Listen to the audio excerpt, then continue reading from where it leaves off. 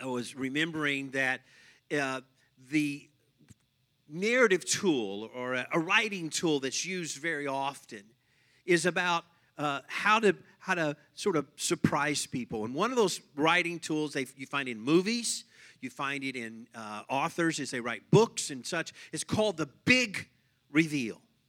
The big reveal really is about sometimes usually in the late part of the movie or the play or the writing or the whatever's going on. There's a twist. There's a reveal of a character no one expected. And the aspect of the big reveal is that maybe there's little hints, but no one could see it coming. Let me give you an example from a movie. So remember when the little boy said, "I see dead people." And all of a sudden you realize, Bruce Willis, you're dead, and nobody knew it. At the end, it's like, what's going on? And that's a big reveal. Or this is one everyone will know. How about, Luke, I am your father. Big reveal. Boy, wait a minute. The bad guy, the main bad guy, the one everyone hates and loves hating, and is the father of our hero, Luke Skywalker? Come on, that's crazy. The thing about Star Wars is they just did that on and on. They kept doing big reveals. No, there's another Skywalker, and they keep surprising you and moving. That's a big reveal. Let me do one more. This is the biggest. It's the best. Mary, you're going to have a baby. Oh, you think that wasn't a big deal? Imagine what Mary felt like. Whoa, wait. I've never even been with anyone. I'm a virgin. How is this possible? And this is the incredible part, because this is the part that just changed everything. This was the big reveal that we celebrate. That's what Christmas is all about, is understanding the big reveal. John chapter 1, verse 14. This verse has been in my heart for the last couple of weeks. It says, the Word, God's Word, became flesh. The Logos became pathos. It became flesh. It became substance and made His dwelling among us. We have seen His glory, the glory of the one and only Son. You see, Jesus came to be seen. It was really about that. Who came from the Father full of grace and truth. He was full. He came as a little bitty baby. He had to grow up into a boy and into a man, but he was completely man. He was all man. He was all God. And that's attacked. Even before I get into the message or anything, that is what people have a hard time with. They understand, wait a minute. He was probably a good man. He probably did good things. But He was God Himself. He was God in flesh. We sing about all kinds of things at Christmas, right? Sing about angels. Sing about shepherds. Sing about Mary. We sing about the wise men. We even sing about the little drummer boy who happened to just show up in the manger with Jesus. Come on, let's all sing it. No, just kidding. So we sing about all this, but one of the songs that I love the most, it's hard to sing actually, but it's filled with such theology and such good understanding of what this is really all about, is Hark the Herald Angels. Hark the Herald Angels. You got that? But there's a line in it that is just so powerful that I want to draw your attention to. That is something to help us understand. Veiled in flesh, the Godhead see, held the incarnate deity, pleases men with men to dwell. Jesus our Emmanuel. Emmanuel was God with us. God is with. Jesus actually became flesh. But there's a word that if I was writing it today, I would rewrite it. Charles Wesley was an incredible author and wrote amazing hymns. But I would just change veiled to revealed. Revealed in flesh. Because you see, Jesus did not walk around with a veil in front of him going, I'm God. Whoop, you see that? I'm God. Whoop, you see that? He didn't do that. He wasn't just carrying around a veil. He wasn't veiled in flesh. He became flesh. He became flesh. He was born of a virgin by the Holy Spirit, and He actually, God, the Son, became flesh. We need to understand that. That is amazing. That is the word that's not in the Bible but expresses that idea is incarnation. That comes from, carn, flesh. It comes from flesh. Flesh, in flesh. He is in flesh. He is living among us in flesh. The Son, fully God. This is who God is. This is Jesus coming. That's the big reveal. That's what God did. That's what God came to do, is to help us see that. So this morning, I want to talk about the big reveal. The big reveal in a way that might surprise you. In a way that you're going to go, oh, okay, wait a minute. I understand that, but I don't understand this. Because the big reveal is not just something that is later. It's not just something that is, happened a long time ago. It's something that you're going to live in your life today in every aspect. The big reveal. So I want us to talk about that and talk about what God is able to do in our life. Because you see, He came to be seen. We didn't know God. We could not know God. We couldn't see God. Anyone that would see God would die. So Jesus came, God Himself, revealed in the flesh so that we could understand Him, so that we could see Him in a way. And we'd say, oh, that's God. That's what God looks like. That's what Jesus is, to be seen. You see, the prophets would yearn for hundreds and thousands of years. What was this going to be like? What was the big reveal? And there was hints of it, and there was little prophecies here and there, and there's little teasers there. This is what the big reveal is. This is it. It was going to be God Himself becoming man. That's amazing. God becoming man. They thought they had an idea of what it might be, but they couldn't really understand it. They looked into the Scriptures and looked into the words and yearned for it, but they couldn't get it. God with us. God with us. But God with us, Emmanuel, was only the beginning of the big reveal. There's so much more. There's so much more, and we need to see each one of the reveals and understand how it applies in our life. God with us. God came with us. But the disciples also learned that the other big reveal is that God heals us. God heals us. And as much as people struggle with the first one, God with us, and that it was all God, we also struggle sometimes with God heals us. God cares. God can actually heal my body. God can actually heal my family, my life, my situation. God actually heals us. That's the second big reveal. The disciples stood there in amazement and thought, wow, God heals us. So God is with us. Then the reveal was God heals us. And then this is crazy. They had the hardest time understanding this. God dies for us. God dies for us. God came, God with us, okay. But see, Jesus wasn't just walking around saying, it's me, I'm here.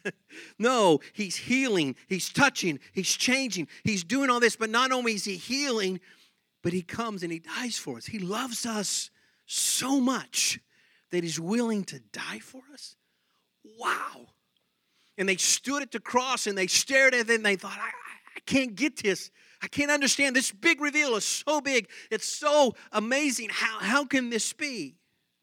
But not only is He with us, does He heal us. Not only did He die for us, but you got to understand, He is raised in power. He is raised. He rose from the dead. And they struggled with that one too. They thought, okay, they finally He died for us. And then they get to the tomb and they realize, wait a minute, He's not here? And they just go, of course He's not. He rose in power and authority. You have to understand that that's a big reveal. And if you're living your life not with that resurrection understanding and that resurrection spirit in your life, you're missing something. You're missing one of the big reveals. But as much as there is now, God is with us. And God heals us, and God died for us, and God raised with us. There's more. There's more.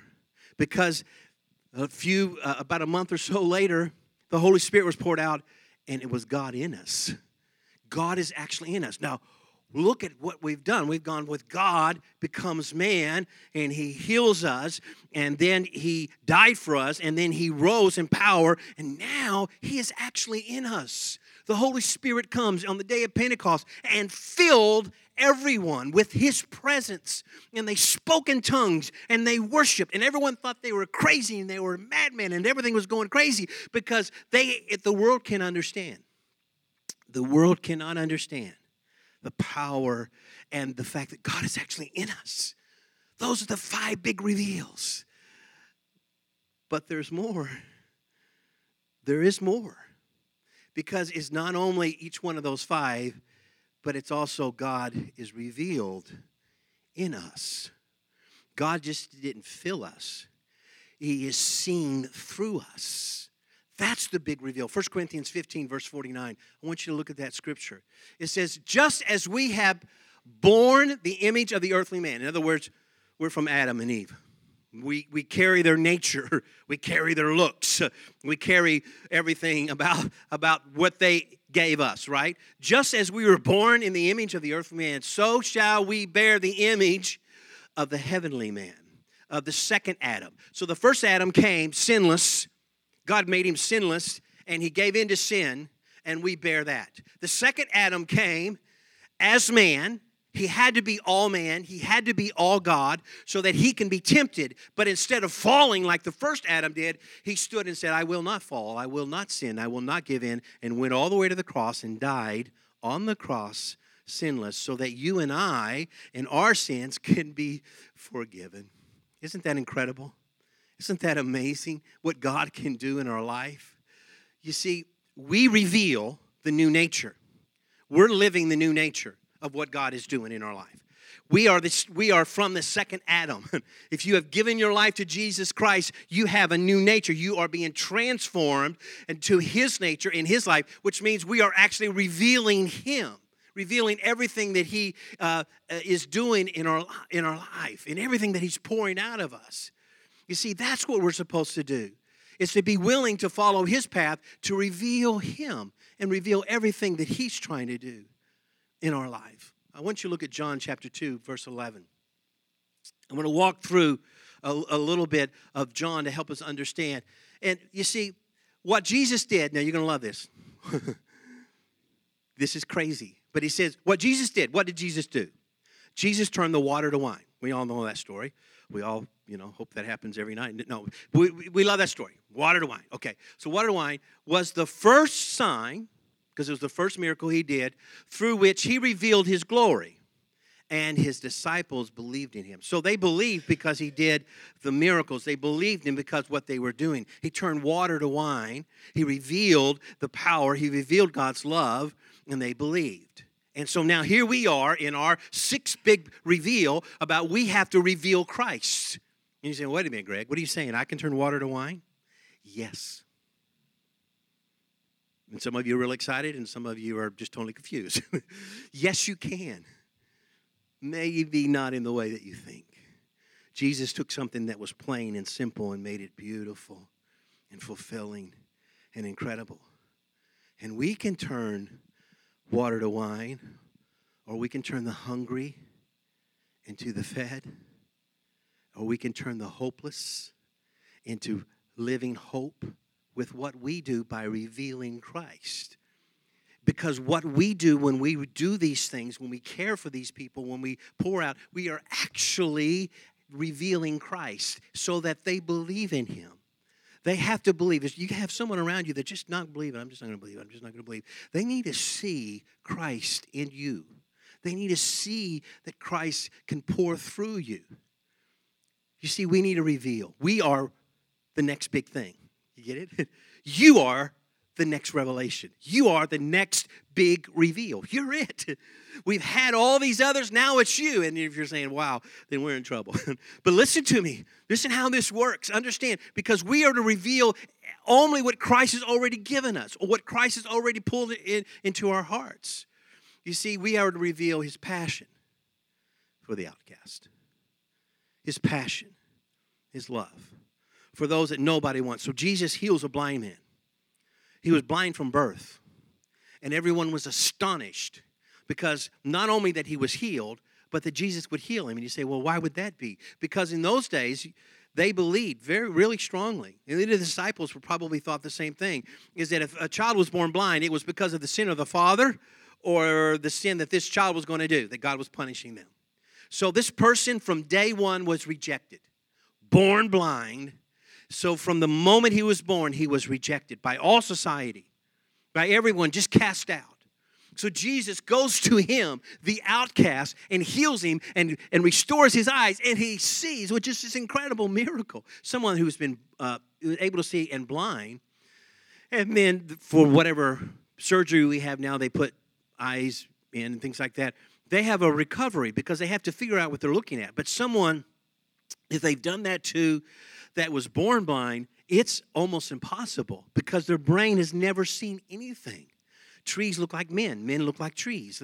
They can't tell the difference. They can't distinguish. The brain has to figure that out. So when Jesus healed this man, he healed all of him. He healed him, his ability to see and his ability to understand. That's incredible. So what happened is that the religious leaders who didn't like Jesus came to him and started questioning him and started to put the same thing on him that had always been there. You're no good. You're a sinner. You were born a sinner. And so in John chapter 9, verse 34, it's just a very simple little verse. But it just always hits me in the heart every single time. They threw him out. And people around you feel thrown out. They feel like the world chewed them up and spit them out. They feel like they're not worthy enough or good enough, that they can't ever do it. These are the people sometimes that come smiling in your work, that are feeling like everything is good. You know, you would look at it, you would never guess. And the inside, they feel like an outcast. They feel like they're empty on the inside. Here's the powerful part of this story as we move on into chapter 10, is that the Bible says that Jesus heard that he was thrown out, and he went and sought him. Jesus. You see, sometimes I think we have the attitude, God, bring it, okay.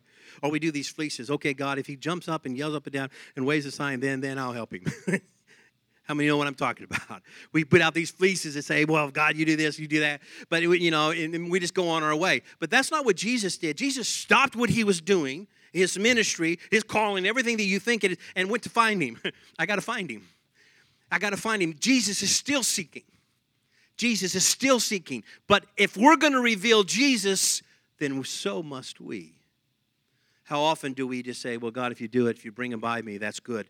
But I'm not going to find him. I'm not going to seek him. He sought him out. He came to him and said, hey, do you believe in the Messiah? And he says, I don't even know this Messiah. Who is this Messiah? And he goes, me. I am the Messiah. Big reveal. You see, life is always about these big reveals over and over. And he says, I believe. Jesus sought him out. The question is, who are you seeking? What are you seeking? Gifts? Can't wait till Christmas. Cannot wait. Feel that tree, and I want this one or this one. Or, watch, giving. I feel so much better because I can give. That's good too. Or what are you seeking? What are you, peace? Relief? Healing? What are you seeking? The Bible says that wise men still seek him. Wise men seek him, and I think that's true. But I want to add that godly men seek others. We should seek God. But people that reveal Jesus to others means that we should be willing to seek others, to find them, the outcasts, the unloved, the uncaring, the ones we want to ignore, the one that's going to be a pain. Don't be all righteous on me. You know what I'm talking about. The ones that are just too much. Those are the ones that we should seek. Those are the ones that God's calling us to. You see, our reveal also has to be his path of sacrifice and love. His path of sacrifice and love. And you say, well, what is that about? Immediately after this story in chapter 10, Jesus starts talking about, I am the gate. I am the shepherd. I am the way. Over and over. And people this is a reveal, and people are having a hard time with this and think, oh man, You know, because people believe Jesus is the way, but maybe not the only way. Maybe there's another way to God, and maybe God is really over all these religions, and then you could do a different way to get there as long as you are sincere, as long as you feel good. A lot of people believe that. Jesus said, I am the only way. I'm the way, the truth. And no one comes to the Father except through me, except through this gate, except through me as their shepherd. That's what Jesus lays out.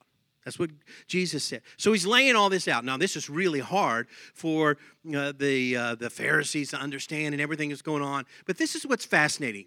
And maybe you know the scripture. Maybe you heard it before. Right in the middle of all this teaching, Jesus says, you know, the thief comes to kill, to steal, and to destroy. But I've come that you might have life. So seeking him brings life, okay? So he lays all that out, and we know that scripture. Think, yeah, that's right. The enemy, bad, kill, steal, destroy. God, good. But you got to get the context of what's going on, because immediately he starts talking, almost immediately after saying that verse, he starts talking about something strange. Like, how does this even fit in? Because he starts to talk about someone who's hired to do the work. And look what he says in John 10, and I put verses 12 and 13 together. It says, the hired one abandons the sheep and runs away because he cares nothing for the sheep. And immediately we start thinking, yeah, those pastors. Yeah, pastors. But you know, in this context, it's not talking about pastors. You know what it's talking about? You, us. Are we having a hireling spirit that says when it's easy, when it's good, when everything's good, when the pastor loves me, when the pastor preaches good messages, but if he does a bad one, I'm out of here.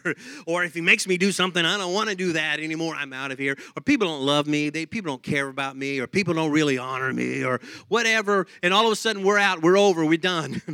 It's all of a sudden when it's not easy. The hireling says, I'm out of here. The hireling says, I don't want to pay this price. The hireling says, I'll serve and I'll stay and I'll be here until it's not easy.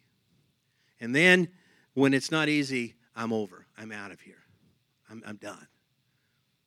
I don't want anything else. But see, Jesus had a very different way of looking at this. He laid down his life and said, okay, I'm going to lay down my life. Jesus didn't run away. He went up the path to the cross and died and said, that's how you reveal me. What? That's how I reveal him? Did you see the story? I read the story with just such fascination. I think it came out yesterday and stuff about Casper. Did you read about Casper? Casper is a sheepdog in Georgia. Who knew they had sheepdogs in Georgia? But more than that, Casper was out in the field with the sheep, and a band or a group of coyotes came. They estimate, with the footprints and everything, probably about 12 of them. 12 coyotes. Did you know there were roving bands of coyotes? So I knew that about Georgia. Anyway, if you're not from Georgia, it's all good. Don't hate me. So coyotes come and attack the sheep. And Casper, the sheepdog, fought them. And he killed 8 of them. But when they got there, he was gone. And they thought maybe he got dragged off. Maybe he went off to die. He gave everything. About the next day later, here comes Casper. Here he comes. Casper's coming in. He's coming in to just saying, hey, I did my job. And everyone was just amazed. And I listened to, I read that story and I thought, God, make me more like Casper, the sheepdog, and not Casper, the ghost. Because sometimes I think we ghost God. Come on, listen to me. We just said, yeah, I'm out of here. It's easy. It's not easy enough. It's too hard, whatever, we're done. And Jesus said, if you're going to reveal me, if you're going to reveal who I am, then take that path. People ask me, Lisa and I have been married 37 years. 37 amazing years. Just incredible marriage, raising incredible children. God has been faithful. And people ask me, Greg, how do you stay married and in a loving relationship for 37 years? I'll tell you. I remember when Lisa and I were just dating, If you saw the picture, it would be the opposite of what I just described. Her back was to me. We're sitting on the couch, and my back was to her. And I was mad at her because she's doing stupid stuff, and she's mad at me because I was doing stupid stuff. How many know that's what happens? And we're just like that. I'm thinking, I'm going to just say, well, let's take a break. You know, if there was a word ghost then, I would have said it. I'm going to just be gone. And that's what I felt like. But something inside me just said, no. And I turned around and I said, Lisa, I love you. I'll always love you, and I'm not going anywhere. To that effect. I'm here. And if you want to know why we've been married 37 years and how to have a great marriage, is do that. You say, well, what, Greg, just stick it out, even though it's hard? Just stick it out? Just fight it out? Is that what it is? No. Don't do that. Love it out. Give yourself away. Lay down the path of sacrifice. And we'll build the biggest, strongest relationship you ever had. And that's how we serve God. That's how we live for God. That's how we reveal Christ to others, is to completely lay it out. And say, God, not my will. Not my will. Not my vision, not my dream, not my giving, not my desires, not my thinking, not my way. Not my will. Yours be done. You will reveal Christ and change the world around you. Here's my last thought. See, we need to reveal your place of acceptance. Your place of acceptance goes right after that. I love this verse. I know I say that with every verse, but I love God's word. But I love this because it's so profound. John chapter 10, verse 22. Then came the festival of dedication. You could just hear it. Then came the festival of dedication. You're thinking, and what does that? It doesn't mean anything to us. You know what that is? Hanukkah. You know what Hanukkah means? To dedicate, to cleanse. You see, this is one of, there's three desolation of abominations in the Bible. Or the last one is talked about. The first one was about 170 BC when Antiochus came in and to the temple and desecrated it and set up his own statue, the statue of Zeus. That's what he did. The statue of Zeus in the temple. And the Maccabees came in and they said, and revolted and cleansed the temple. And that's how you get Hanukkah. In those days, and when they were writing the Bible, they call it the dedication, the festival of dedication, when the temple was cleansed. So at this time, at this celebration, in this holiday, Jesus walks in, and the Pharisee says, please just tell us, are you the Messiah? Are you the Messiah? Don't mince words anymore. Just tell us, are you it? And you know what they were asking? Will you come and cleanse out these Romans that are just beating us up? Will you come and cleanse out our temple? Will you come to do that? And you know what Jesus does? Yes, I will. But not in a way that they could hear. Because he said, I'm with the Father, and the Father is with me. And because I am God, I will cleanse your sins. And they go, what? No. Temple, Romans, come on. And the more he said it, the more they frustrated him. So they pick up stones to stone him. And he says, are you stoning them because I do good works? Are you trying to stone me because I do good works? They go, no, because you said you're God. And he goes on and says, yes, I'm God, because only God can cleanse your temple. Don't you get it? And they tried to stone him again. And the Bible says he just slipped away. But you know where he went? To the other side of Jordan, where John the Baptist, who was dead at this point, already given his life, used to baptize and talk about repentance and talk about Jesus. He went over to that side where they believe at this point there were people that were gathering, that were hurting, the lost, the rejected, the fearful, the worried. All those were there. And look what it says, how this whole chapter ends in verse 42. He says, and in that place, many believed in Jesus. In that place. In that place. What place was that? It was a place of acceptance. Jesus, I accept you. I accept you as God. I accept you as my Lord and my Savior. Many believed. Many saw the miracles. Many saw it. About 70, or probably at this time 40 years later, in 70 A.D., Titus, the emperor, comes into the temple. and desecrates and destroys it, tears it all down, and sets up a statue of himself where the temple was. Jesus speaks of one more abomination of desolation in Revelation. I wish I could talk more about it. I love for people to understand how God's peace is there. We don't have to worry about some of these things we're fearful of. But in that desolation, he says there will be a creeping of the enemy to come and to kill and steal and destroy. And the temple will be filled once more with false idols. But this is not a rebuilt temple. This isn't another temple in Jerusalem. No. You're the temple. You're the temple of God. And so what it's talking about is in the last days, the enemy will try to come in. Oh, man, I thought I would go the whole service without knocking it off. I'm just so excited about what I'm about to say. That in the last days, the enemy will come in. And he'll set up false statues and desecrate your temple. Well, what false statue? What idol will we set up? Yourself? Because that is our temptation. The idol of us. The idol of I'll serve me, I'll live for me, I'll do that. There's a place of acceptance where you have to surrender. Where you say, God, not my will, not my desire, but yours. And give it to Christ. And that is a reveal. When people see that, when people see your life, when they go, wow, I want that. What is that? And you say, I'm just revealing Jesus' path, Jesus' place, and you can have it in your life as well. There's one more big reveal coming when he comes back. And I cannot wait for that moment. I don't fear it. I don't worry about it because he's coming back for me. He's coming back for you. Do you receive God's word this morning? Come on. Let me pray for you.